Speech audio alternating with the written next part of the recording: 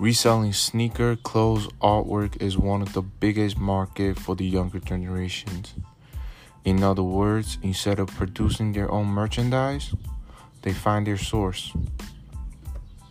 I'm a part-time reseller and most of my income depend on it. When we talk about reselling, it meant that we brought an item at retail, then we sell it on a secondary market to make profit. For example, eBay, Amazon, StockX, Goats. These are like a platform for you to sell items, and they charge a certain percentage from your sales. If you're a reseller, there's gonna be people who don't agree with the idea of reselling, but you gotta understand that on this world, there's always gonna be a supplier and a buyer. When I start reselling, it wasn't that easy. First day, I was online for 3 hours and bought a pair of Jordan. It was retail at $180. After a couple hours, I sold the shoes and made $70. And as time go by, I saved up more and more money to buy more shoes, to invest more item. And, well, things aren't that smooth. 2016, I invest all my money on one thing. It was a couple hundred of shoes, and it was around 5 figures. At the end, I lost almost 3/4 of the money, and those money are gone. Those money are not coming back. And after all that, I found a job working at a bubble tea store for 3 hours, save up my money. I restart my reselling. I hate a success that I never had before. In the beginning, my parents always that supporting. They think this idea of reselling are very stupid.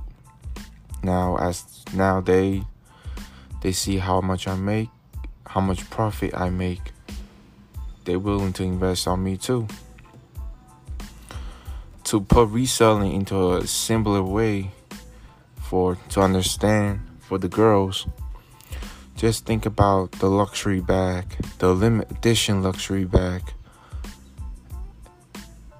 You willing to pay a higher price than the retail price on this item because you couldn't get it.